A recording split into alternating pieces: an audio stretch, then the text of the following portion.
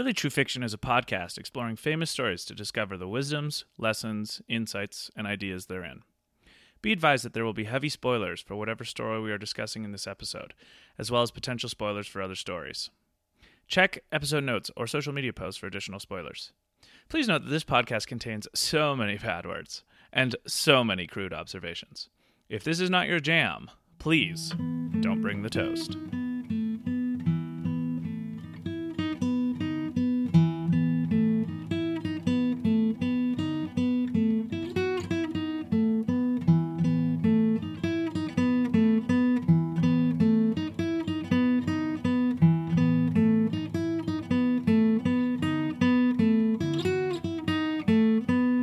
Welcome to another episode of Really True Fiction. Probably thought we were done, but no, No. we're coming back. This is Luke Mason. And my name's David Parker. David, are you trying real hard to be the shepherd? I am.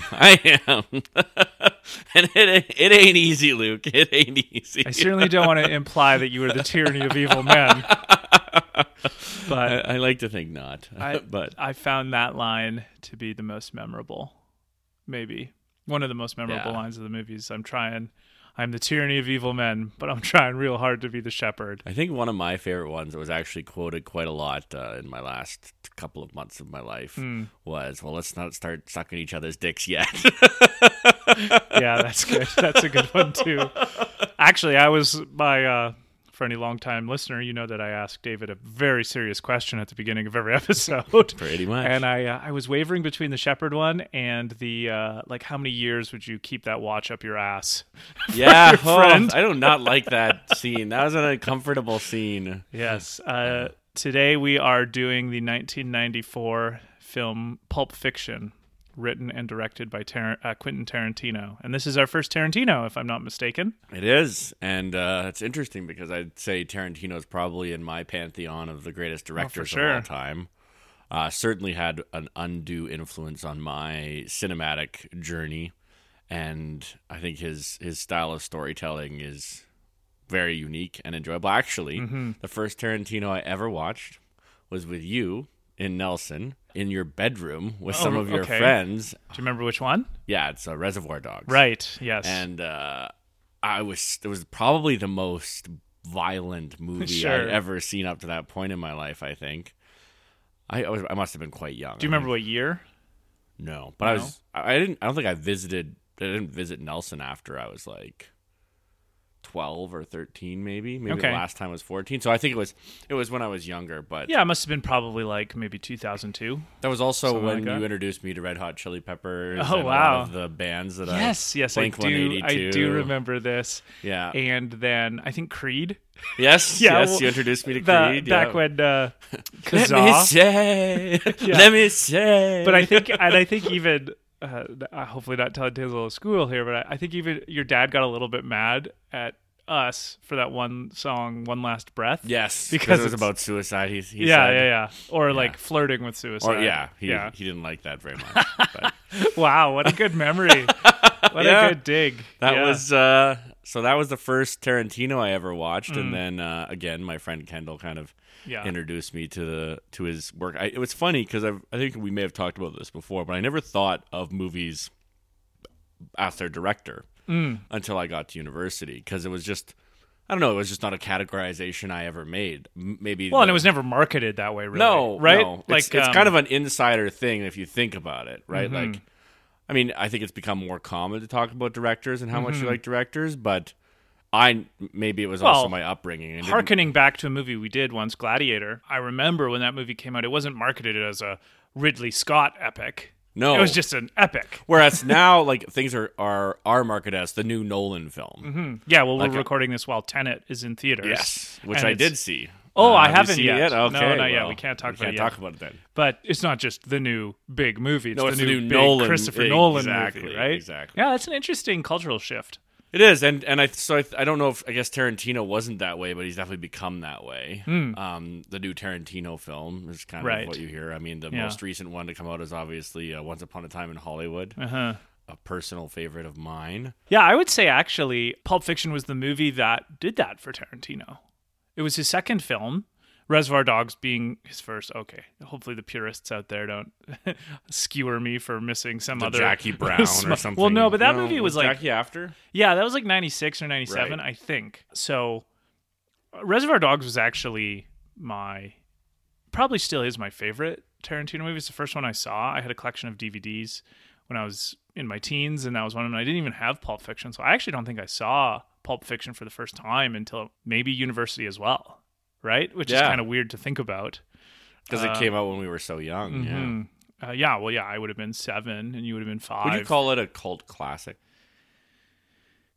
I would, except that I think it's gotten too big to be a cult classic. Like, it would be using the word cult kind of ironically to call Pulp Fiction. I would call it a mainstream classic now of a genre that wasn't mainstream when it came out. Okay, I like right? that. Like, I think the whatever genre Pulp Fiction fits into, it now, like, it's not niche. No. Right? Like, if you see a weird movie now that's kind of, like, so offbeat, you have nothing to really, like, there's hard to see the pattern. You're like, well, that's kind of like Pulp Fiction, I guess. Yeah, true. Yeah, true. so it's so different in that way. So I just want to also say a little bit, kind of nostalgically, I guess, that this is actually our first anniversary episode. True. So we're recording this on September 6th, 2020. And we launched Really True Fiction on September 7th. So depending on when this comes out, I mean, obviously you could be listening to this anytime, and this is a totally irrelevant thing to you. But we've taken a little break. David, you've been out of town for work. And so I think it's been about 6 weeks since we last recorded an episode. And so I just think it's so fitting that we're back into this basically at our anniversary. I mean, it's a leap year, so it is 365 days ago. So it generally is a year. And I feel like we're going to record a kind of shorter little anniversary reflection for anyone that's interested, and that'll be coming out probably simultaneously with this episode, so look for that. But also just kind of, I wanted to say a big thank you to you for indulging in this adventure with me. It's been taking 6 weeks off of this podcast, basically like no recording, no editing, no production, still like talking about it to people. But I've really realized how important it's become to me is this podcast, and it would be impossible without you. So thanks, David. Well, no, I really enjoyed it too. I said to a few people recently that I think the last year of my life has been the most transformative of my life.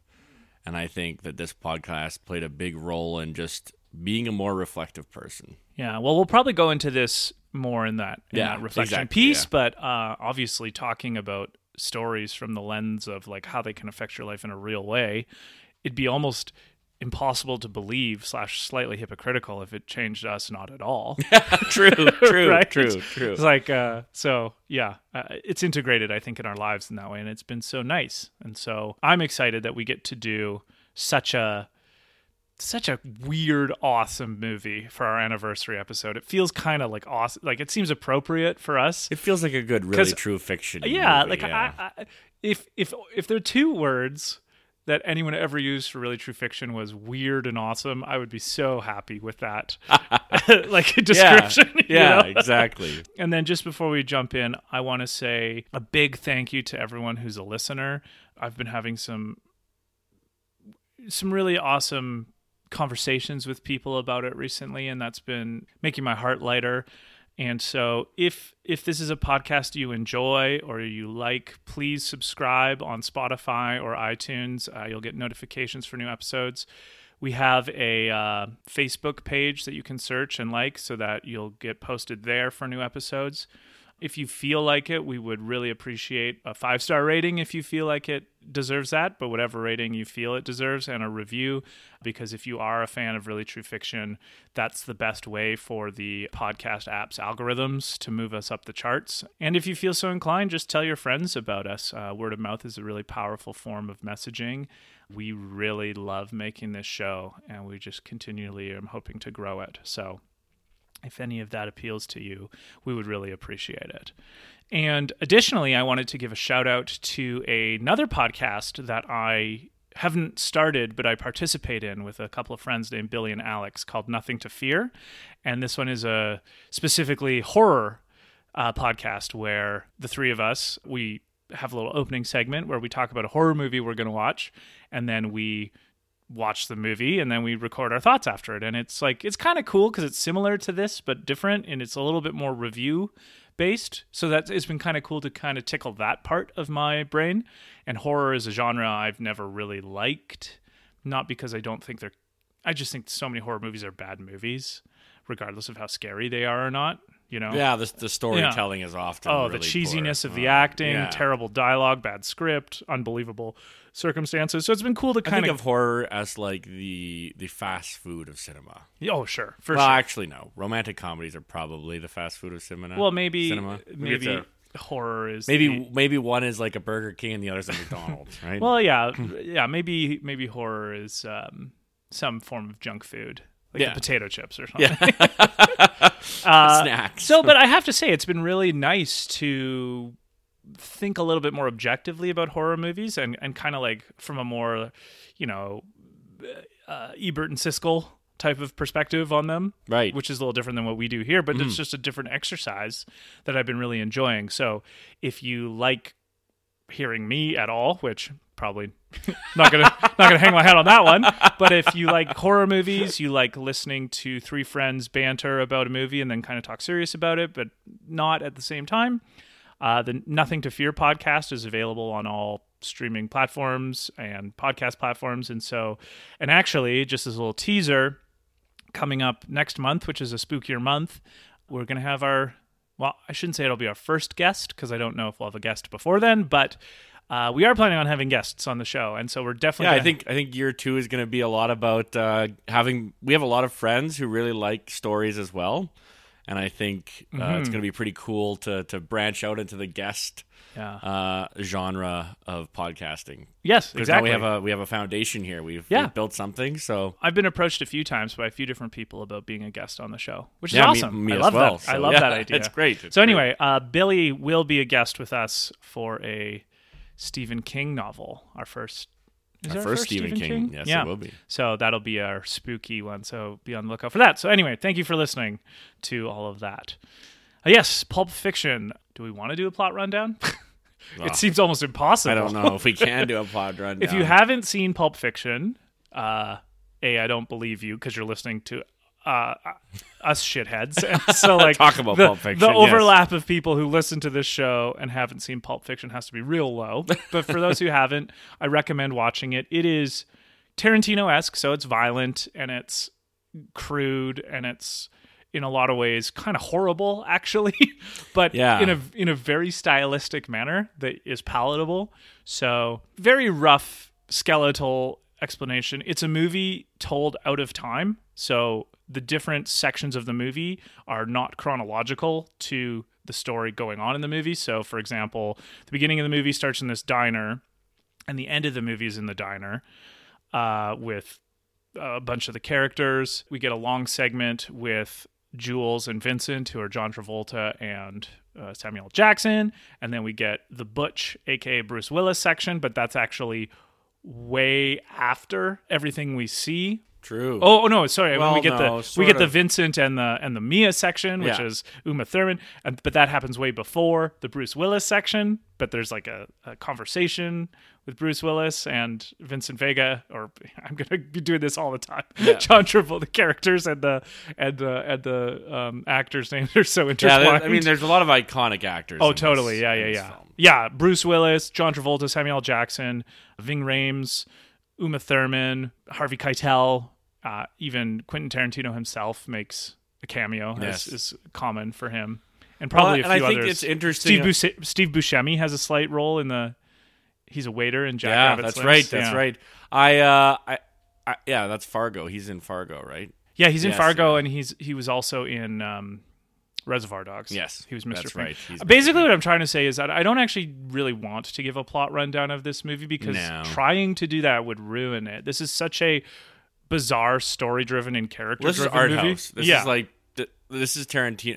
I think there's a reason that really prominent actors and actresses love being in Tarantino films too, and you'll notice Leonardo DiCaprio, Brad Pitt. Like, people want to be in Tarantino films, whether it's Django Unchained or, Once Upon a Time in Hollywood.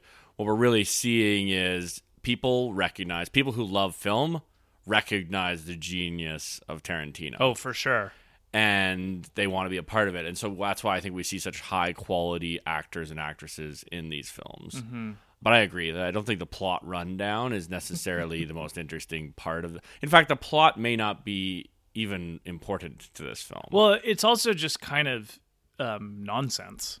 Yeah. Like, that's the opening kind of title section of Pulp Fiction is pulp, which is just a shapeless morass of something. And an interesting thing about Tarantino himself is he longs to make beautiful entertainment that you can enjoy, and in his own words, and walk away and never think about again. Which is, if you think about it, kind of the opposite of what we do with this podcast. Yeah. But I think it's maybe a testament to the beauty of what he creates that people do talk about it all the time. All my favorite scenes in this movie, as far as the narrative goes, happen on accident.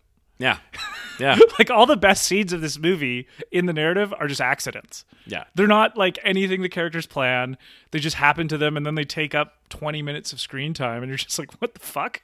This was not where I was expecting this to be going, right? No, it's true. And so, yeah, just listening to... I listened to some other podcasts, and when Pulp Fiction came out, just how it was so different than any other movie. A podcast we've mentioned before on this one, and my favorite one ever, Very Bad Wizards, they have one episode called Pulp Fiction versus Big Lebowski. Oh. Where they talk about, like, which of those two is more bizarrely unique and special to the hosts.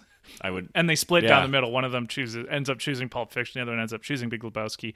For me personally, I think of those two, I would have to be a Big Lebowski person, but it's like 1 and 1A, right? Like, Pulp Fiction is, I think, so... if we were to split hairs on it, I would probably be on the other side of that, actually, even though I do really like... I think some of the quotations in The Big Lebowski are better, but overall cinematography, they are very similar in the sense that they're so bizarre. Yeah.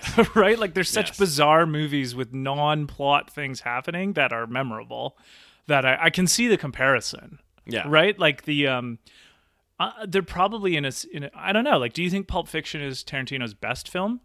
Like, what's your favorite?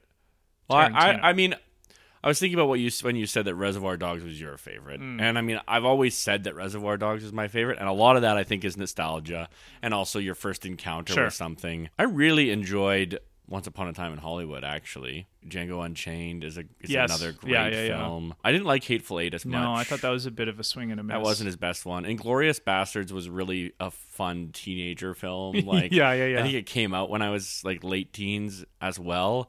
And like, it's just one of those badass, like, blood and gore and badass. Yeah, it's funny how Tarantino has a couple of these just awesome revisionist history films, hey? Yes. He likes revisionist history, it seems. So it was fun. So yeah, I would say this is not my favorite, but I think it's the most iconic. Sure, for sure. I think when, the day that Tarantino is either not making films or has passed on, I think this will be the movie most associated with him. Yes. Right? It's his breakout album. Yeah. Right? And then it's the one that stands the test of time, too. You rewatch it and it still shocks you. From a mainstream perspective, I think every other film he makes is compared to this one. Yeah. Right? Yeah, I'd agree. So Jules Winnfield, I can't remember, is Samuel L. Jackson's character, and he is head and shoulders my favorite character in this movie. He's the best character in this movie, for sure. He's the most complex. He's the most interesting. He's the one that's most reflective on his own situation. He's also probably the most badass. Oh, okay, yeah, that's actually my very first note, is that scene at the beginning where they're in the apartment, and he's just toying with all those guys, hey? Like, talking about the burgers and the drinks, and I was like, this guy is such a mensch. Like, he's a different category of person than any that those 3 or 4 guys in the apartment have ever dealt with before, right? Like, he's just so much more hard-nosed, so much more capable and competent, and not... Like, it's funny because he's not like he doesn't have a sense of humor, but he knows when to be serious. And that scene where he just shoots the guy on the couch to see what it'll do to the other guy's concentration is like, okay, this is a different category of person that we're dealing with. And this is the kind of guy he's a cold-blooded killer. I mean, it reminds me a little bit of Fargo. Sure. The hitman guy. What was his name again? In season 1? Yeah, season 1. Season 1, yes. the Billy Bob Thornton's character? Yes. Lorne Malvo. Exactly. But I feel like he was more psychopathic than Jules is. Yeah, Jules seems to have a conscience. Mm-hmm. It's just a very warped conscience. And he has much more of a conscience than Vincent, who doesn't seem to care about anything. That's why their dialogues are so awesome. Yeah. Like they're Well, I mean, and we start off with the amazing dialogue between the two of them about the difference between a foot rub and eating someone out. Yeah. And whether they're, categorically the same. And he's like, they're not even the same sport. So, my favorite, I can't remember verbatim, but that the line was like, there's a big motherfucking difference between giving a woman a foot massage and putting your mouth on the Holy of Holies. It's like, holy shit. Yeah, like, but Vincent is also, he's a smartass. And so his response of, would you give a man a foot rub? Yeah. Yeah, true. And then immediately it takes Jules off his game a little bit, but makes Jules. Well, that's part of what this movie does, though, is that it lets, as the audience, it lets our guard down as to what these two guys are capable of in those early scenes. Yes, right before before Jules shoots that guy on the couch. They even walk up to this is such a weird thing in this movie, but it's just so perfect for Pulp Fiction. They walk to the door, they're like, "Oh, we're a little early." So they walk away, have a little longer convo, and then come back. Yeah, like just. Who cares that they're early, right? Yeah. But they're consummate professionals. So we said we wouldn't be here till 7. We're not coming in till 7. I think what's so interesting, I mean, we could go on and on about all of his great lines, like, the towel I used didn't look like no maxi pad, right? It's like, why am I on brain detail? And I just like how he cares so much about respecting his friend's home. Yeah. Whereas Vincent's like, we're cold-blooded killers. Why do we care about his wife coming home and being mad at him? But no, Jules cares about these things. There's a code of honor among thieves, right? So that the big divergence, I suppose, philosophically in this movie between Vincent and Jules is represented in that scene where they all the bullets miss them, right? The guy, the fourth guy, jumps out of the bathroom or wherever he's hiding. Shoots 4 or 5 times, or 3 at least. And at both of them and just misses both of them. And then Jules interprets that as an act of God, and thus he needs to change his ways. And Vincent says it was a freak accident. A freak accident. And I think, wow, what a bedrock difference of opinion philosophically, right? So what did you think about, I guess, either what you think about it or just their responses to it? Well, it is interesting, right? How I've been reading and listening to a lot of Stoics lately. I think listeners of the podcast would know my particular interest in Rome. And then in the Gladiator episode, we talked a lot about Marcus Aurelius. Or not a lot, but we did mention him. And I've been thinking about just how powerful our relationship with events is. Oh, okay. And how we perceive them versus we are in control over how we perceive events. Mm-hmm. And we see in this particular context, I feel like Jules is taking an active role in his perception of the event. Sure. And Vincent's taking a passive role. Right. And whether or not God intervened or not, I think is largely irrelevant to what they're taking from that event. Like what we're seeing from Jules is that he's realizing maybe the error of his ways and seeing this as a second chance to maybe reform himself. And we have that beautiful monologue at the end where first he quotes the Ezekiel passage at the beginning. Yeah.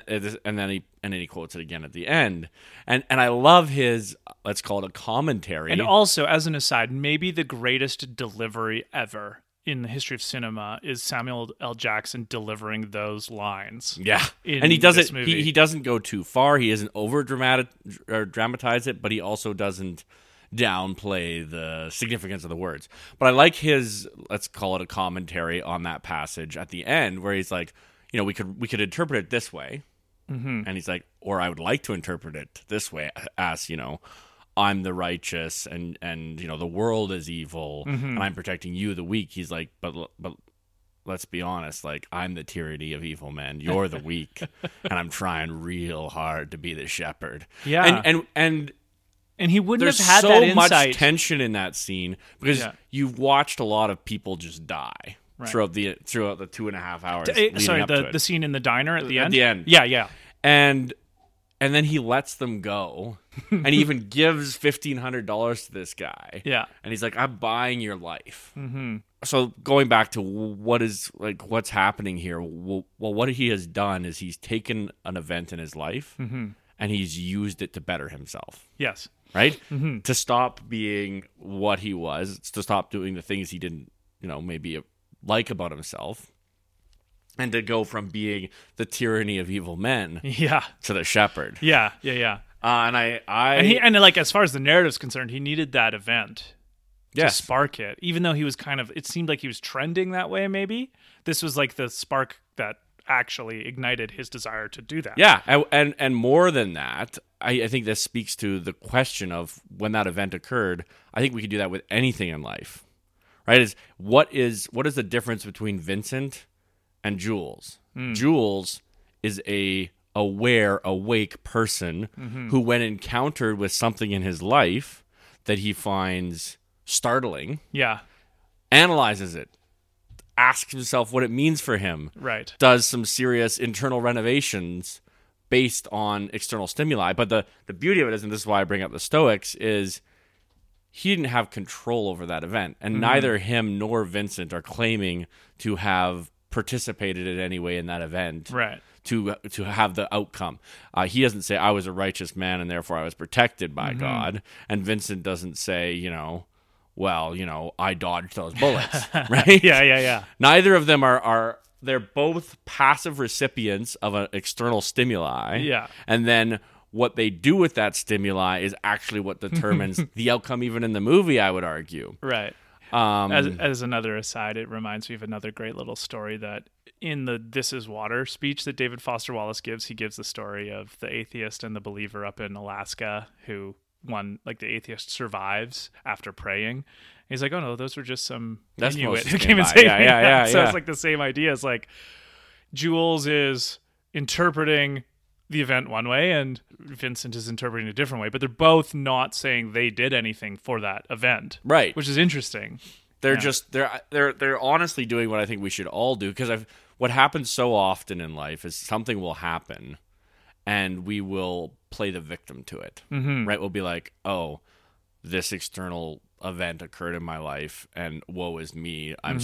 Everything's going wrong. I'm so unfortunate. Why does everything always go wrong for me? Blah, blah, blah. You can get into that mindset. And I think this is with anything, right? It all comes down to how you view your own existence. Oh, totally. And if you can take let's say the Jules perspective of feeling blessed and fortunate and almost divinely taken care of, I think that's a much better outlook on life than everything is just random. Yeah, I agree. My thought, though, is, okay, does Jules or anyone need to sincerely believe that it was a divine intervention to make that change? No, I don't think so at all. But as far as Pulp Fiction goes, it doesn't really matter what Jules actually believes. Well, and also, it's kind of funny. Outside of Pulp Fiction, I don't think it needs to. I don't think you need to call it divine. No, I agree. That's what I'm saying. It's like, I think given our backgrounds, though, like our life backgrounds and growing up in families that, to one degree or another, did believe in divine intervention, or at least divine presence. Yeah. I always thought, okay, so if I'm going to critique what I see in both Jules and Vincent, I mean, it doesn't actually have to be what the two of them believe, but the motif that I critique is that Vincent is maybe right in the facts, but incorrect in the way he would respond to them. And Jules might be wrong in fact, but responds to it correctly. And I would say of those two, I'd rather be Jules, right? But of those two, I'd rather the third option where I can figure out how to be right about the facts and then still respond like Jules does to them. Right. Does that make sense? Like, yeah. Like, I think you'd rather not accredit something to something mystical, I think is what you're saying. well, it can be a hindrance or an obstacle into other forms of life that are worth pursuing, that if you go too far, it can be a category error. Like, I don't know how relevant the facts of the matter are when you're trying to figure out your relationships, but it can be a little bit important, right? And so, like, what's interesting about Vincent in that scene is that he and this is his character flaw, I think, is that he is too passive in the world, right? Like, yes. He is much too passive. Like, the scene, it really gets augmented where he's on drugs. Yes, like, well, that's what I was going to say, yeah. He's trying to escape. You just can't ever imagine Jules taking the drugs. And I think what's interesting is that if we're going to, like, as humans, slice out and continue making smaller and smaller slices away of things that maybe we don't need. And if we need them, we may need them in a different way or need to conceive of them different, is that, yeah, I really believe that Jules responds correctly to that event. I think that many people in history respond correctly to events that they can't explain, but that response correctly, I think, can be just as easily done incorrectly because the interpretation can be just that. It can be whatever you want it to be. But isn't that just the nature of everything? Like, I guess my struggle has always been with this question. I reject the notion that we can understand something on a factual level. Well, fair enough. I mean, and I guess, and so well, I see all things as interpretation. Yeah, right? yeah, no. But there's no... Jules might add on an extra level of interpretation that is just, I would say, potentially unnecessary, which is the divine intervention. Maybe it's necessary for him, though. But that's what I'm asking. Maybe he wouldn't feel any need to change. Like, it's interesting because if we look at the worldview of Vincent, like, fundamentally, he just doesn't believe that there's anything. Yeah, and so his response to that belief system is a desire to escape. Except he has animalistic beliefs. Well, I don't know if you could call them beliefs, but and even I would say, like, sociological beliefs. He cares a lot about honor. He knows if Mia cares about dies loyalty under his care, he's dead meat because survival's of important Marcellus to him, Wallace, right? But apart from that, he doesn't have any, let's call them existential truths that he seems to be pursuing. And whereas we see with Jules that he does, well, we don't even know what he believes, right? He says when he's quoting that, he's like, I just thought it was something badass to say right before I killed people. Well, and also he's kind of a little bit pissed off that obviously Vincent accidentally shot that guy in the back seat. Like that would piss anybody off. But he's kind of like sticking up for himself too. Like, you can tell that Jules isn't a pushover even to his own boss. Yeah. Like, you can tell that. Well, even when he's talking to Marcellus Wallace, right? He's like, I need you to tell me this. And he says, I'm telling you this. So those little clues along the way suggest to me that Jules was already temperamentally disposed to a better path, I think, because of his self-respect and his, like, presence in his own life and the life of others, and, like, how important the virtue of that was, like, for whatever fucked up way that would be for gangsters and that kind of thing. Yeah. And so, like, I think with him, it's interesting. It's so interesting because I think that because of the culture he's in, maybe he uses the language of divine intervention to explain. But, like, for me personally, I can use the language of, oh, I read that essay by Emerson and I felt called to something better. Right. Without necessarily attributing it to anything transcendental or supernatural. Now, this, I hope, is a point that gets less and less important over time.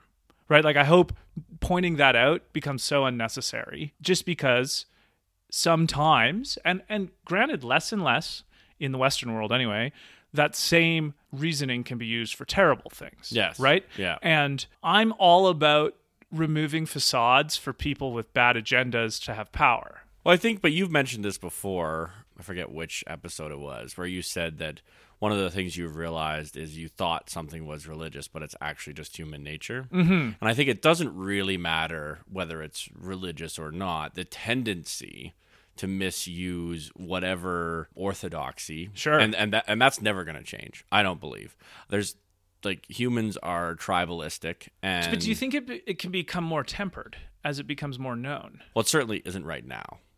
I guess I would say. I would also be. That's interesting though, because that could be a function of our media too. But I think it might just be a function of human psychology. Sure. At least the easiest path to power is almost always fear. Oh, yeah, definitely. Right? I agree about that. And it doesn't really matter whether it's fear of eternal damnation, fear of personal harm. Yeah, of course. I mean, or fear of what was the great fear of many of the, ancients? It wasn't death. It was actually being cast out, right? Being sure. Yeah, what's the word? Exiled. Being exiled, right? And even today, like social. Well, that's what I'm saying. I think a lot of. I mean, what is being canceled? Mm-hmm. If you don't care about what society thinks of you, you're certainly not going to care about being canceled. But you care about being canceled because being canceled means being ostracized. Although hilariously, the timeline to like rebut this stuff is not the 8 months to write your own tract and pamphlet. No, now it's like the next day. No, it's tweets and so part of the issue is that there's a saturation. There's like a bandwidth issue for people's attention that I do think is difficult. However, one of the greatest breakthroughs educationally, I think, in my own life has been people being able to speak kind of like analytically about things. Right? Like even this other podcast I've been doing, the Nothing to Fear one, these movies are a lot less scary when I know I'm going to be analyzing them. So I'm looking at them a bit different. And I would say that I wasn't always that way. Like, I actually think a large part of my university education made me more analytical. So it was being exposed to different ways about thinking about things I thought I already knew. And I think that is also an element of human nature. I agree. And I mean, I think it's one of the... But I really do like this dichotomy between the animal and the enlightened being, right? The consciousness versus... subconsciousness, if we want to go that far. But you look even, let's take Jules. He is obviously aware. Yeah. He's thoughtful. He is truly living in the now and experiencing the moment.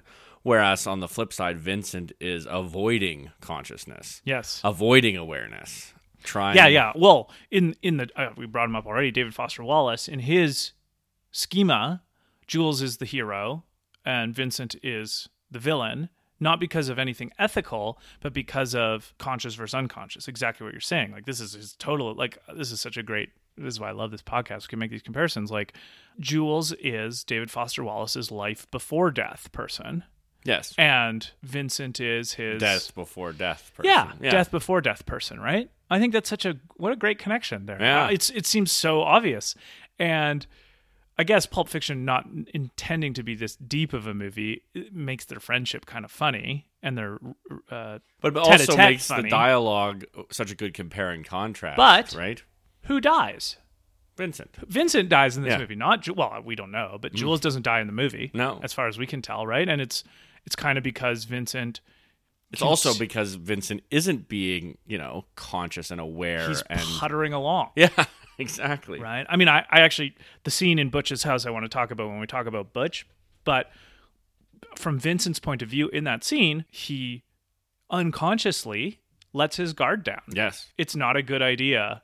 What if Butch shows up? Yeah, but he's in the bathroom. I was thinking about this when I was watching that scene. I was like, he probably thinks there's no way Butch is going to show up because he knows we're here. He's like, I'm just here because I'm told to be here. Well, you're even giving him slightly more credit than I'm giving him in this section. I'm saying I don't even think it occurs to him that Butch could show up.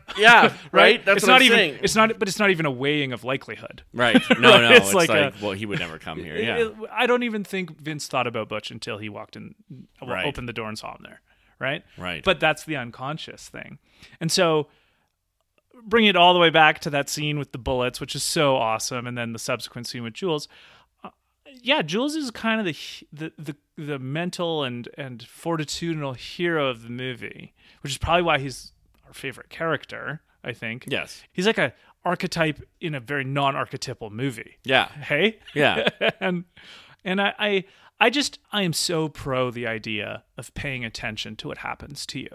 Yeah. Right? Well, now, whatever Jules needs to attribute it to is kind of how I feel about how whatever anyone needs to attribute to anything that makes them conscious, right? Like another thing that does this, because I listen to Dax Shepard's podcast a lot. He talks about AA. AA makes you have to be conscious about what you're doing.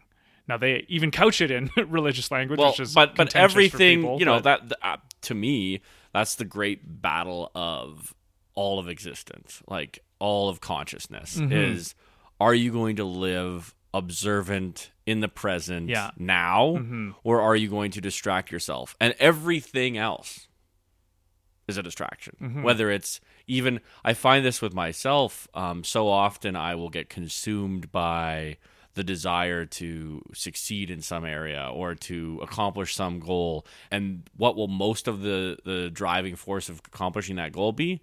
It will be daydreaming about what it will be like when I accomplish that goal. Oh, yeah. And what is daydreaming fundamentally? I'm not saying daydreaming is evil, but I'm saying daydreaming is taking the moment you do have and wasting it thinking about a moment you don't. Yeah. Right? Yeah. And you're not observant when you're daydreaming. Your eyes glaze over. You're thinking about something else. Well, we've talked about this a little bit before. Like, the best shift I ever had when it came to playing guitar was the moment I didn't care at all about thinking about how cool it would be to play guitar and switched it to how much fun it was to just do it. Yeah. Right? Like it's the process. But the participating in it becomes the fun part. As opposed to, and it's like, that's why, although I have nothing against dreams or goals, maybe is a better way to put it, part of what I think can be really damaging to young people is to have a quote like, follow your dream, full stop, nothing else after that. Follow your dream, but realize you don't dream life. No. and never, and quite possibly / almost definitely the things you love the most will be the things that you can do in the moment. And that's what you will try to pursue if you are, I think this is what we mean by well-adjusted.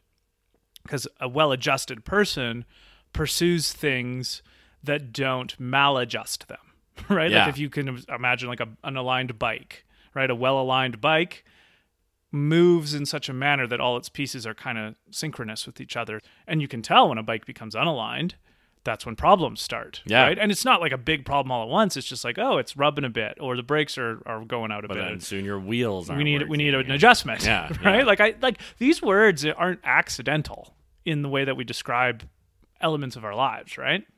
And weirdly, Jules is a really well-adjusted person. Yeah. And that other line, what is significant is that I felt the touch of God. Yeah, that's something I relate to, because I could say it like, I felt the touch of this author from this time. Like, I just recently read Tale of Two Cities, and there's the beginning of chapter 3. I had to just read like 3 times over because of its thunderbolt connection to my heart on an element of the human condition. Now, if I was still in my Christian days, I would say, oh, that was God speaking to me through Dickens. Now I say that was an idea speaking to me through Dickens or whatever, right? The source becomes less important than the effect, I think. But maybe part of that is what we were just talking about. Part of it is just existing in the now. Yeah.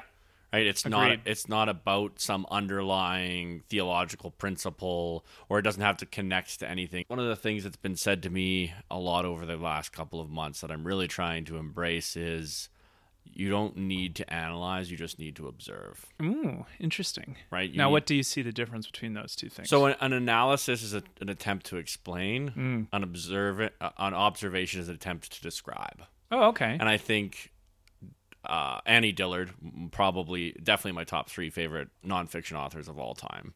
All she does essentially is describe what's around her, whether it's a mockingbird or a winter day or whatever it is.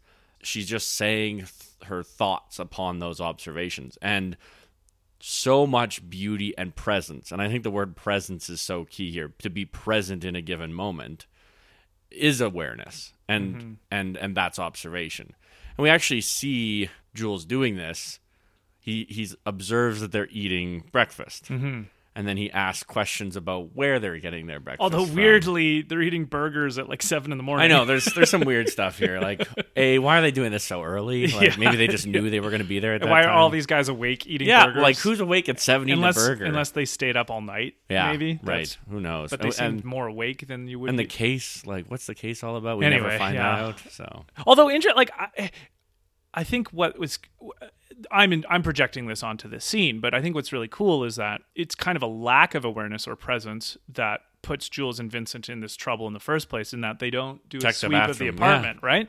Which, if they're on their game, maybe they do, but they're a little distracted by their conversation, maybe. I don't know. And so they get something that could be called, cosmic mercy, let's say, or cosmic grace, in that they don't get hit. And their interpretation of that is just their interpretation of it. I like your point on how the difference of interpretation is the difference of Jules and Vincent, and we see how their paths diverge the rest of the movie. Because that scene happens before Vincent goes and meets with Mia. Before he goes to meet with Mia, before he has that evening with her. All of this occurs before that. Yeah, and like you can even just tell the way Vincent interacts with the wolf. Like he's just not as well adjusted. No. He's got more hang-ups. He's blasé about things that he could be conscious about. So yeah, that's a great distinction. So yeah, I guess we could probably move on to Butch. Right. Yeah. Butch being Bruce Willis's character. Great opening scene with Christopher Walken and the watch of his ass. What an iconic Pulp Fiction moment, that scene, hey? Yeah, because it's so intense and yet so vulgar and yet emotionally gripping. And there's something so iconic about it being Christopher Walken's really bizarre style that presents the story. Yeah. He hit it the only place he could, his ass. It's like just the way. And then I hit it up my ass for 2 years. 2 years. So it's great that it sets up why he cares so much about this watch. The first thing, though, I feel about Butch is that, like, he starts with no emotional intelligence, right? Like, he gets so angry at, I think her name's Fabienne. Yeah. His girlfriend, for forgetting the watch. And that was my memory of it. So, like, before this rewatch again, my memory was always of Butch being this kind of unreflective asshole to his girlfriend. But I totally forgot that right away. He's like, I didn't emphasize it to you. I'm really sorry. I should have told you how important I should have told you how important it was. Yeah, I don't know. What did you think about that little intro? I think the interactions between him and let's call her Fabienne are one of my favorite parts of the movie, actually. Because there's just she is this contrast of innocence and just I want the pot. and it's such a intimate relationship that they obviously have. He clearly cares so much for her. Yeah, and the intimacy of her being in the bathroom getting ready while he's showering, and then the towel handoff. This is something that Tarantino's almost unprecedentedly good at. Yeah. Is taking the ordinary and making it extraordinary. Reminding us of the extraordinary nature of given moments. And just pulling them out. And even how he has her refer to, oral sex as, using, what does he say? Your mouth to give me, what does she say? Your mouth to give for pleasure? Yeah, mouth pleasure or something. Yeah. Like because she doesn't quite have the language down. But that brings emphasis to that moment, it's right? so funny, eh? Yeah. So it's interesting because we're in this highly intense emotional state with Butch because he's fleeing the mob. He's just made a fortune, and he killed a man. Yeah, like accidentally, but still. But still, and he's in this what I can only imagine is a highly adrenaline-filled state of being, and then the only connection he has to his father is forgotten, and he's terrified that he's not going to be able to get it back because but then he's willing to risk his life. His father, who was a POW in a Vietnamese war camp for 5 years before he died, right? Exactly. Died of dysentery, which is probably because of the watch, if you think about it. Well, who knows, right? Well, maybe the watch was a blocker for a few minutes anyway. Like who knows, right? But I just imagine I don't want to imagine if it's blocked for like a few extra minutes or seconds, and then jetpack. Like, who knows, right? Yeah. So I really like that was what on rewatch I hadn't thought about that scene at all. Like the scenes you think about a lot in Pulp Fiction are the scene with the burger, at least for me. Yeah. The scene in the diner when Mia The scene in the basement. Yeah, Mia's whole, Yeah, the overdose. Yeah. But that one was one I'd forgotten. I had not given it any I'd even forgot about Butch as a character in the movie, right? Because I don't think I watched this in like 10 years. Right. I think it's a testament to the ability that Tarantino has, how he makes you feel the affection between the two of them so vividly. And she's just so feminine in her. Yeah. And kind of like innocent and naive in like I get the sense that she doesn't know what kind of situation they're in. Like Butch has tried to he's shielded her a little bit, yeah, from her from like how bad she would be treated if they got caught. Like she kind of knows people are after them, but whatever, we're going to get away. Go have her pancakes. And, yeah. But yeah, I thought it was a pleasant surprise to see how he was able to be emotionally mature again really quickly. Yeah. Once he had his little fit in the room about it.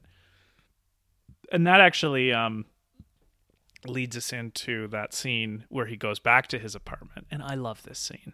I love this scene because I never even realized this until this particular rewatch. The reason he ends up seeing Marcellus Wallace in the crosswalk and running into him is because Marcellus looks like he's getting donuts or something. But obviously Marcellus was also at Butch's apartment. Yeah. Right? Because I never knew that. No. That's why it seems so random to me all the time. It's like, well, no, he's only driving like 2 blocks away. He just went out. So how did this work out for Butch? He walks into his apartment thinking he's fine. He doesn't see anyone. He sees the gun. He picks it up. The toaster strudel pops. Vincent comes out of the bathroom. He kills him. And then he's driving and he sees Marcellus. He's feeling badass. Yeah, he's like, badass. But all of that happens. It's just happenstance, right? Yeah. It's not. Which is like quintessential Tarantino. It's just like he walked into the house at the exact right moment for Vincent to be in the bathroom. He could have just as easily walked in 5 minutes earlier or 5 minutes later where he's not in the bathroom and he's got the gun. And then by that point, Marcellus would have been back. So any other time, there's 2 of them there ready to kill him. He just happens to pick that 5-minute segment of time where Marcellus isn't there and Vincent put his gun down and is in the bathroom, right? Yeah. And I love this scene because it's like life isn't narrative while it's happening. No. Right? Life is happenstance often while it's happening. And then we retroactively put a narration on things we do, right? Yes. Yeah. However, in the moment, we are just as much of a pawn as to circumstance as Butch is walking into his apartment that way. And that was something about this movie, this watch, looking at it through like a really true fiction lens, where I was just blown away at Tarantino's craftsmanship here, where he's like integrating into the story. You know what? Blind luck saved Butch here. Blind luck. Repeatedly. Yeah. And so, yeah, I mean, there isn't much more to that point than that, other than I never saw it like that before. Right? It's like, oh, that's lucky. But so many movies, they build the drama in a way that they stack up a narrative in a way that is unrealistic. It's fun to watch, but Pulp Fiction doesn't do that. It just says, oh, yeah, he walked in, he got lucky. And then that just translates perfectly into the Gimp scene. Yeah. Hey, give me your thoughts on the whole the segment from running Marcellus over, running away, and then Butch has him dead to rights in the pawn shop. Yeah. Right? Like he's got the gun on him, and then the redneck says, he's got I got you, and then the whole I don't know. Like I want to know that whole scene is just so like it's very that to me that's the most memorable scene from Pulp Fiction.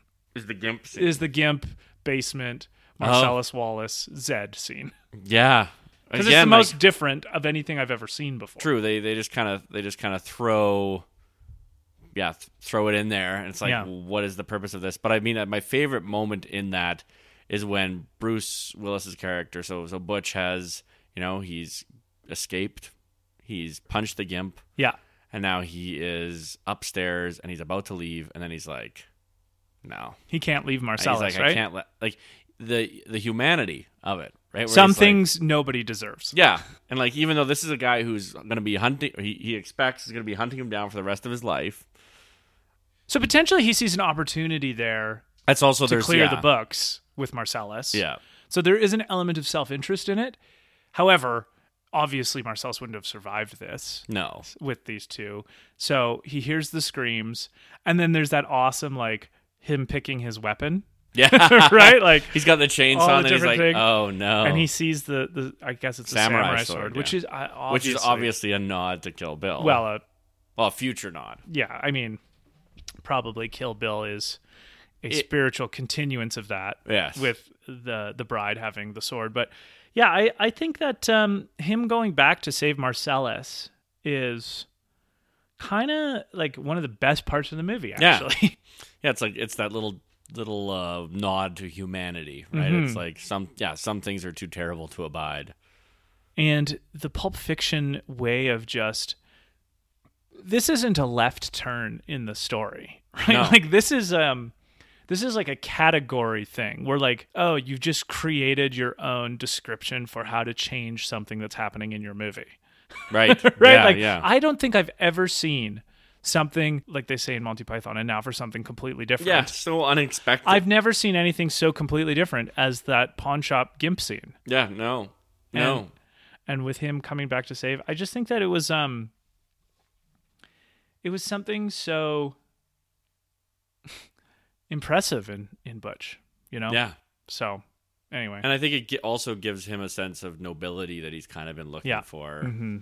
And also gives him the freedom, right? And Marcellus isn't like, oh, you can totally hang out in L.A. and let's be friends. He's like, no, you fucked me, but you also, this is good enough for me to take you off the kill list and get out of here. And then, in a movie full of iconic lines, one of them's got to be Zed's dead, baby. Zed's dead. Yeah.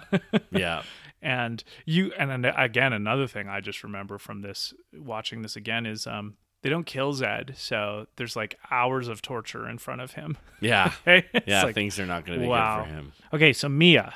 My memory actually has her being more significant in this movie than she actually ends up being. Yeah, she plays a very small role. It's actually way smaller than I thought.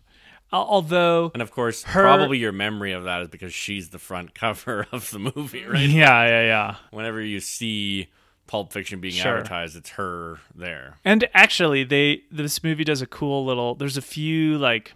what would you call them? Because this movie is told out of sequence, there are a couple scenes that bridge the timelines to like orient our attention back to when this is happening. And so one of them is the conversation Marcellus has with Butch, and then Butch running into Vincent in the bar, which is way earlier than Butch's time sequence, but it lets us know about a pre-existing relationship potentially between Butch and Vincent and Butch and Marcellus, right? Another one is in the Butch segment when, after in the movie, we've seen Vincent and Mia have Mia's overdose, and Vincent saves her with the help of his friends. Yeah, the adrenaline. Yeah, the adrenaline shot.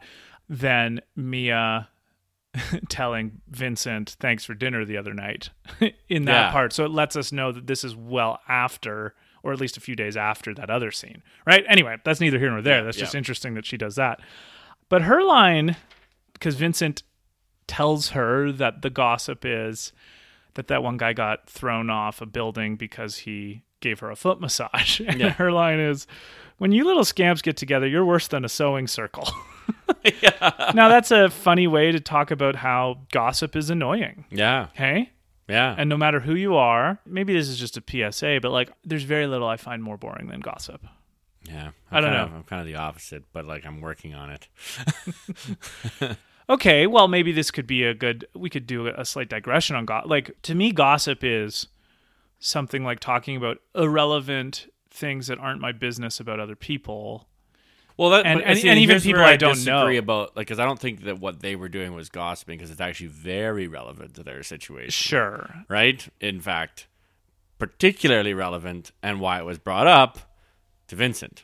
Yes, right? However, that's almost certainly true, but it's never really explicitly stated that way. Like the way it's talked about in the film is that they're getting a little bit of a ticklish delight out of. Well, sort of, but if you look at because. At one point, Jules does ask Vincent, he says, why are you so interested in Marcellus's wife? And he says, well, he does explicitly say because he's having to go and take her out. Okay, yeah, that's fair. That's a good point. So maybe maybe Mia's annoyance then is a more general point, even though this specific case was... Or maybe it's just an offhanded, like, diss, like a small, like, backhanded, you know. Well, she's clearly annoyed that this was something... But it also doesn't discredit that it could have been true, I guess would so. say, right? Like, she's discrediting the story, but she has a lot of reasons to discredit the story, I would think. And also, like... Well, I believed her, though. She said it wasn't that. I don't think she says it what caused it. No, she doesn't. No, but I don't know. I think anyway, yeah, gossip. So I think there's a difference between information. I mean, humans are gossiping creatures, right? We like to talk about other people. And there's different kinds of it, right? There's, in this case, when it has to do with your employment, this happens all the time. Like, I'm sure with your colleagues, you talk about your bosses. Sure. And in my case, like, definitely, that even more so probably, because, you know, there's just a, you know, position and title and responsibility that these people have make them interesting, but also make their decisions have impact on us. Then there's gossip, malicious gossip, which is, you know, also something that people enjoy doing a lot, where it's like, oh, did you hear that so-and-so, you know, got pregnant, or that so-and-so, you know, unsolicited, is having a divorce, or oh, I heard that blah blah is having a rough time, right? It's like, these are interesting topics to humans for some reason, because we're social creatures. I don't think you're ever going to get rid of something like that. But I think that the question isn't, do we talk about other people? The question is, why are you saying negative things about other people? Yeah, and I mean, I think, yeah, of course. And I think my own personal, like, hypervigilance on this kind of stuff is like, okay, I want to be really conscious and clear about what is my business and what isn't. Yeah. And things that I think are definitely not my business. And this could just be a purely semantic thing, but the way I'm defining it is that things that aren't my business, I'm calling gossip. Right. And things that are, I'm not. Right. And, you know, guarding that line is not exact, but it's also not total chaos either. Right. Right. And so, like, yeah, the bosses who are making decisions that influence me, I have a harder time calling gossip, just because, like, but it can slide into that, right? Yeah. Like, that's the problem, is that it's because the border can be porous sometimes.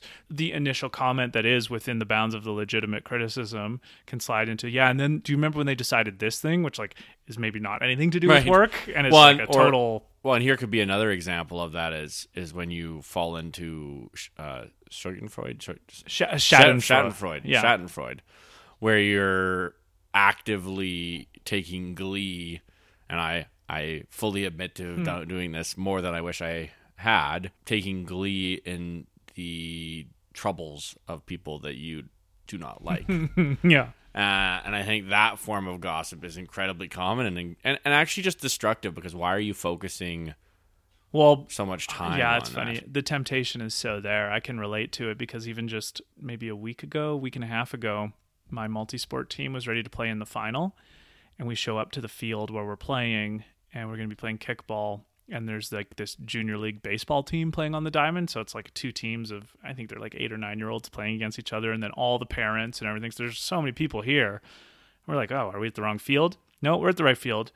We had a permit. They didn't. So their organizer just decided they were going to go to this field and play. We showed our permit as per like our organization in the city, and their representative was like, yeah, we don't have a permit, but we don't care. We'll take the fine. And so we had to go move, and it was just way shittier for us. And I said it jokingly with beers after with my team, but I felt it too. Is like, I don't care if we get a refund. I just want them to get punished. Exactly, right? Right? Like that. Now, that's not gossip exactly, but the Schadenfreude can definitely enter in. I just thought that was a humorous personal tale of that. Yeah, I guess, you know, with gossip, I just...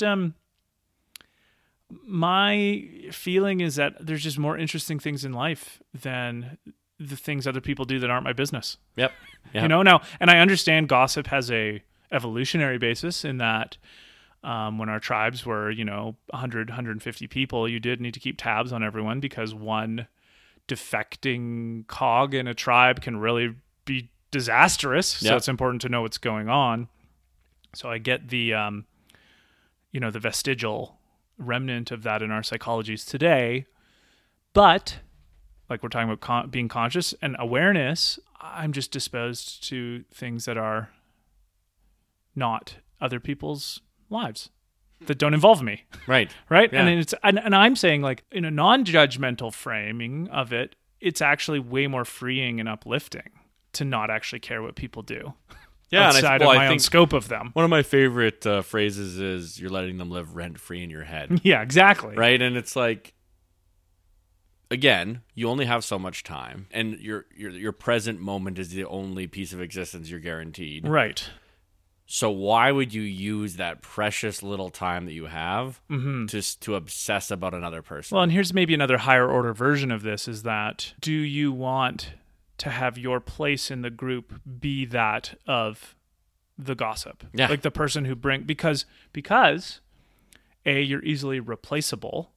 So like your standing in your group then isn't anything specific to you, right? Yeah. And so you could potentially, if you're there always bringing up the dirt about other people's lives, you can never be sure if people actually care about you or just what you can tell them. True. Right? Now, maybe you don't care, and that's fine. I think deep down that most people want other people to want them around for like a specific to them reason. Yeah. Not just a role that they can play in their lives. And that's why we feel unattracted to people who we feel are using us, let's say, for one reason or another. And I think it's an element of tragedy to be consistently being useful to someone who doesn't care about you for one reason or another. That is a tragedy. Yeah, which is potentially, and then knowing that and continuing on that path. That's like really sad. That's even worse. Yeah, I agree. So, yeah, I mean, I try to be, and this is such a buzzwordy, corrupt term, I try to be non-judgmental, but I just think that there's so much opportunity cost to gossip. Yeah, that your head can be filled with other, perhaps more inspiring things. Certainly more personally, like furthering your own development things. And do you have any thoughts on Mia? I thought it was really stupid of her to take strange drugs she didn't know anything about. She doesn't seem like she's very thoughtful about these things. Yeah. Okay, lesson, kids. If you find drugs in a gangster's pocket, don't snort them. Yeah, it's an important lesson. It could be heroin.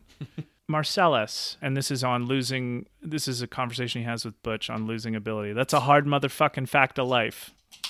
Pride only hurts. It never helps. I was like, man, he's kind of wise here. Hey, that whole speech he gives to Butch there. I mean, it's a good speech. And of course, he's not entirely right in this case because it wasn't about winning. Butch didn't do what he was doing because he wanted to win. Mm-hmm. Butch did what he was doing because he wanted to make a lot of money. Yeah. I guess Marcellus just didn't really... I mean, Marcellus got outsmarted. Mm-hmm. But I agree with... I mean, pride is just an absolutely useless... I mean, how a person can be proud is a little bit beyond me a lot of the time. Like, I and I've seen it in myself. I've been proud of myself, so I know it's possible. But when I look at myself, let's say in the mirror, I say, how can you, a little dust mote floating in the universe, like a mortal soul, be proud? Like, your significance is minuscule. So, yeah, I guess Marcellus just kind of misapprehended Butch. He should have assumed Butch was wanting the same thing he wanted, which was money. Right? Well, yeah, that's the thing. If you know a person's motivation, you can usually determine their actions. That's why it's actually quite funny. Yeah, in that he's completely misunderstood Butch. Yeah, and Marcellus himself is only kind of giving this virtuous advice to Butch so that Butch will go down and so Marcellus can make a lot of money.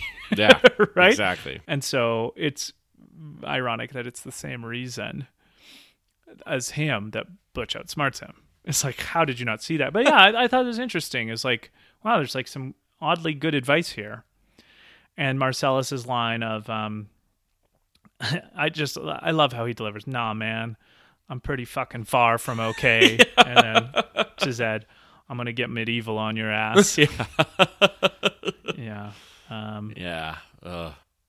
He's a good like presence in the movie, Marcellus. Yeah, and I like how for the first, I don't know, 3/4 of the movie, you never see his face. Mm-hmm. The moment you see his face is actually when Butch sees him when he's crossing the road. That's the first time you see his face. Yeah, that's and also right. the Band-Aid on the back of his head. Like, what is all that about? That bothers me for some reason. That was but it's a very pre-Nelly. Yeah, it's very Tarantino. Like, he just throws shit in like that that distracts you. Exactly. Yeah. Fabian has this line, "It's unfortunate how what is pleasing to the eye and pleasing to the touch is seldom the same." Loved that line. Yeah, it was a good line. Yeah, I don't have much to say about her. She's pleasant. I think we already kind of talked about her. She has a very warm demeanor, and like she brings some kind of, I don't know, humanity to the film to some degree. Mm-hmm. So I do have like one big topic still to talk about to end this off, but I want to just go through some of the kind of Pulp Fiction feelings of it to say what is so fun about this movie. And I think probably what's so memorable and fun is the conversations. Yes. So like Honey Bunny and Pumpkin, their conversations, Vince and Jules, Butch and Fabian, what the conversations show, and the fact that Tarantino even puts them in, like these rambling, unconnected conversations, it's an example of what I would call the design space of creativity available to people. So what's so interesting about Pulp Fiction is that it really shows how similar so many movies are to each other. Right? Like, we know the beats, we know what's coming, we know the first, second, third act. Like, the way that the out of time sequence really messes with even like a general standard narrative, right? And I just wanted to riff on this idea of design space in the creative world. And a design space is something that comes from like evolution. Even I remember, I think it was in his book, Nicholas Christakis, talking about how the design space of a mollusk is really interesting to see, because he was actually writing a book called Blueprints, Why Human Societies Are Remarkably Similar across the globe compared to what they could be. And so the good way to think of design space is just anything something could be, not what it is. Right. What is, and I think it's like a more common term now in like computer science. Christakis' argument is that based on all the different ways humans could interact with each other, the way that they actually do, even though they seem so different from each other, are so similar compared to like what they could be if you took every single possible iteration of the way society could be. And I'm applying this to Pulp Fiction. I think so awesomely sticks in our minds because it's such a divergence into creative design space of what a movie could be. Yes. Right? Like, this is, we talked about this a little bit at the beginning. Like, I don't think any movie's ever, this was the first movie that even was, like, it was incomparable when it came out. Yeah. What movie would you compare Pulp Fiction to when it came out? I don't think there was any.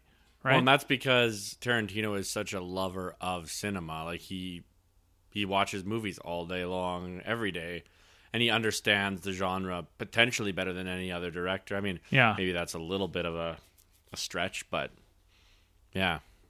So yeah, I just wanted to plant, again, the idea of design space, because I think since so much of what could exist is hidden because it doesn't exist, it's hard to think about it that way. Yeah.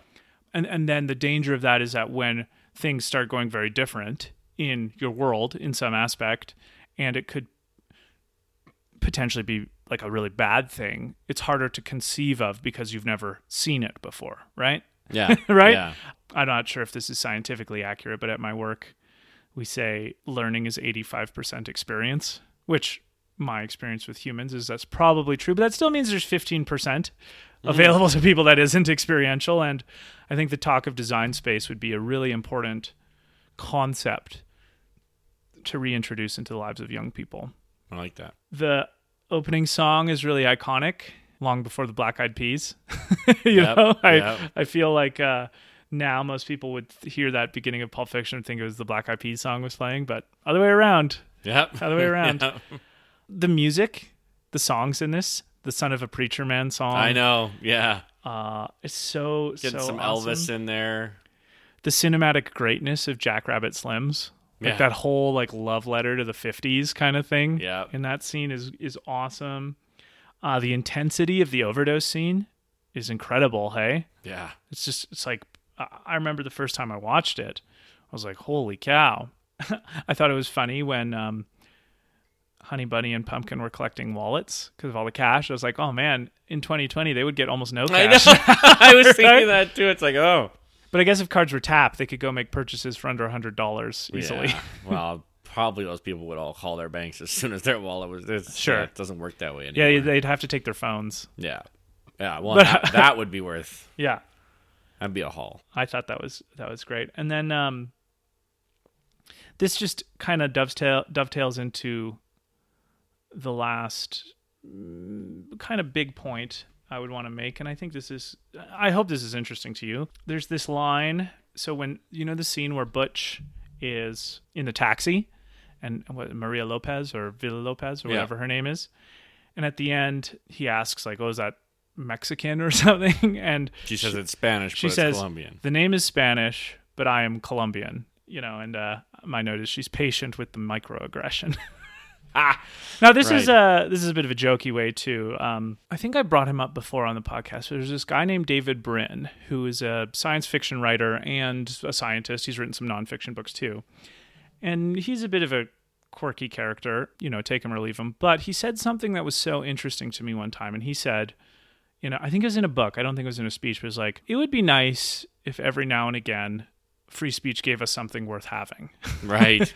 And that really resonates with me because, again, it's pretty exhausting to always be defending, Nazis or like the scum of your society under the principles of, John Stuart Mill or Thomas Paine or something like that. So I'm trying to champion at some point the concept of free speech worth having, or like the form of free speech that justifies why it's a principle, like why we need it, kind of thing. Right. Which person uses Prometheus fire to go explore and to warm and to illuminate, not burn things down. And my submission, and this is probably unsurprising given the podcast we do, is I think fiction is free speech worth defending, right? And I would submit Pulp Fiction as a movie that is a good candidate for modern censorship. I think this is a perfect movie for modern activists to try to shut down. Yep. Here's a couple of examples. There are many, many instances of the N-word in this movie, and Lance uses it, who's a white guy, and he also implies black people wouldn't know good drugs, which I'm not exactly sure if that's an insult or not. Jimmy, who is Tarantino's character, uses it often. The redneck uses it. So it's often, there's a line, too many Koreans who don't speak English. That's a microaggression. Yep. So is that line with that might woman. Be just straight up racism. Sure. Yeah, that could be, that'd be a racist comment. Yeah. And then this kind of jokey one is that the GIMP could potentially be a insensitive portrayal of gay kink culture. I guess, yeah. Right? Well, you're stereotyping. Not every underground redneck gay orgy has a GIMP. Well, or not even gay orgy. It seems to be some kind of like... Well, let's say it was even on the up and up. Right. You're stereotyping. So I recently wrote an email to Very Bad Wizards on this very point, is that I think that this is a useful prediction. Like, this is a perfect movie for modern censors to go after, right? Modern woke censors. Because of its, what would you call, like, base level things that are not... that euphemistically are called problematic in our day and age, right? So never mind that Pulp Fiction is one of the most creative movies of all time. Never mind that you and I were able to get out of it all the things we did about conscious and unconscious versus Jules and Vincent. Never mind that it's got this like vast artistic and aesthetic appeal to it. They say the N-word a couple times, you're canceled. Yeah. Right? Now, why I'm trying to make it fiction is that I don't want to be exact, like I don't want to be hyperbolic. I'm not trying to defend Richard Spencer or, Louis Farrakhan, though I would for their speech. I'm defending a nucleus of human achievement, which is narrative, right? There's the same thing with Huckleberry Finn. Never mind that the entire point of Huck Finn is finding the humanity in the slave, in Jim, the runaway slave. Never mind that it's all about overcoming your prejudice because of your humanity. They use the N-word, so canceled, right? And so it's like I'm giving a preemptive pushback to the unreflected base level critique that a mindless ideologue would have. And I'm predicting in the near future, Pulp Fiction will be a perfect candidate for that censorship. And it's very similar to, I think I brought it up in the Star Wars episode. People think that the gold bikini is just pure objectification of Carrie Fisher, right? Yeah. Like it's not even in the narrative. It's like, well, no, you just threw it in. You just threw it in. It's like, never mind that it's entirely there to demonstrate why Jabba the Hutt is such a lecherous villain and why we should hate him, right? Never mind that it's a couple layers deeper than you're willing to go to. Well, and I'm a pretty genial person, so keep that in mind when I say, like, you're invited to fuck off, you would-be censors of fiction. It's free speech worth defending that I always will, because a movie like Pulp Fiction or a book like Huck Finn goes way deeper than you clearly are able to think. Well, this goes back fuck off. This goes back to our very early part of the conversation. This is just religion, man. Yeah. That's all it is. Yeah. It's the human tendency to want to have control over other people. That's all it is. Yeah. And it's just changed from the Catholic Church to the woke mob. I find myself humored by the fact that I get more worked up over protecting stories than I do like things in my own life. Yeah. Yeah. It's like the nucleus I won't let go of kind of thing. But I think it's actually because stories are so important to your own life. Well, of course. But because they're so much deeper, Yeah. right? Like if you want to censor American History X because you actually like there is, I mean, that's a movie we did. The main character has a large swastika tattooed on his pectoral muscle, right? The unreflected reaction to that is, oh, swastika bad, cancel, right? We can't even see that. But this is exactly the same tendency that South Park was attacking, that you brought up multiple times before, in kind of the no swearing in movies, or right.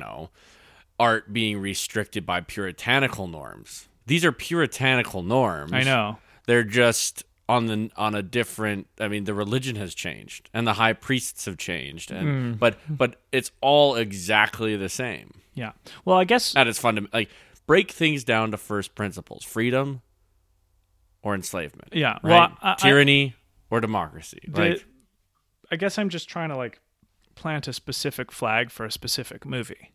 Right. The people who would hate it because it just uses a word that isn't allowed to be used anymore. Yeah, it's heterodox. Yeah, and just how like even the way that Butch is originally with Fabian is like a little bit domestically problematic. Yeah. Right? Which, again, I hate the word problematic because it's a word to say you don't like something but offer no solutions. Right? Right. This is a bad thing, I think, for the day that it ever is Pulp Fiction under the sights of the crosshairs of the censors. You'll be there defending it. Well, it's just yeah. because it's too easy to predict. Yeah. Right? Yeah. And I think the deepest point to be made there is like, this movie is such a contribution to the history of art. And for anyone who can think more deeply than the epidermal, what is it? Epidermal, is that the outside layer of skin? Whoever can think beyond the most superficial layer of something is exactly someone who understands narrative and storytelling and the importance of them.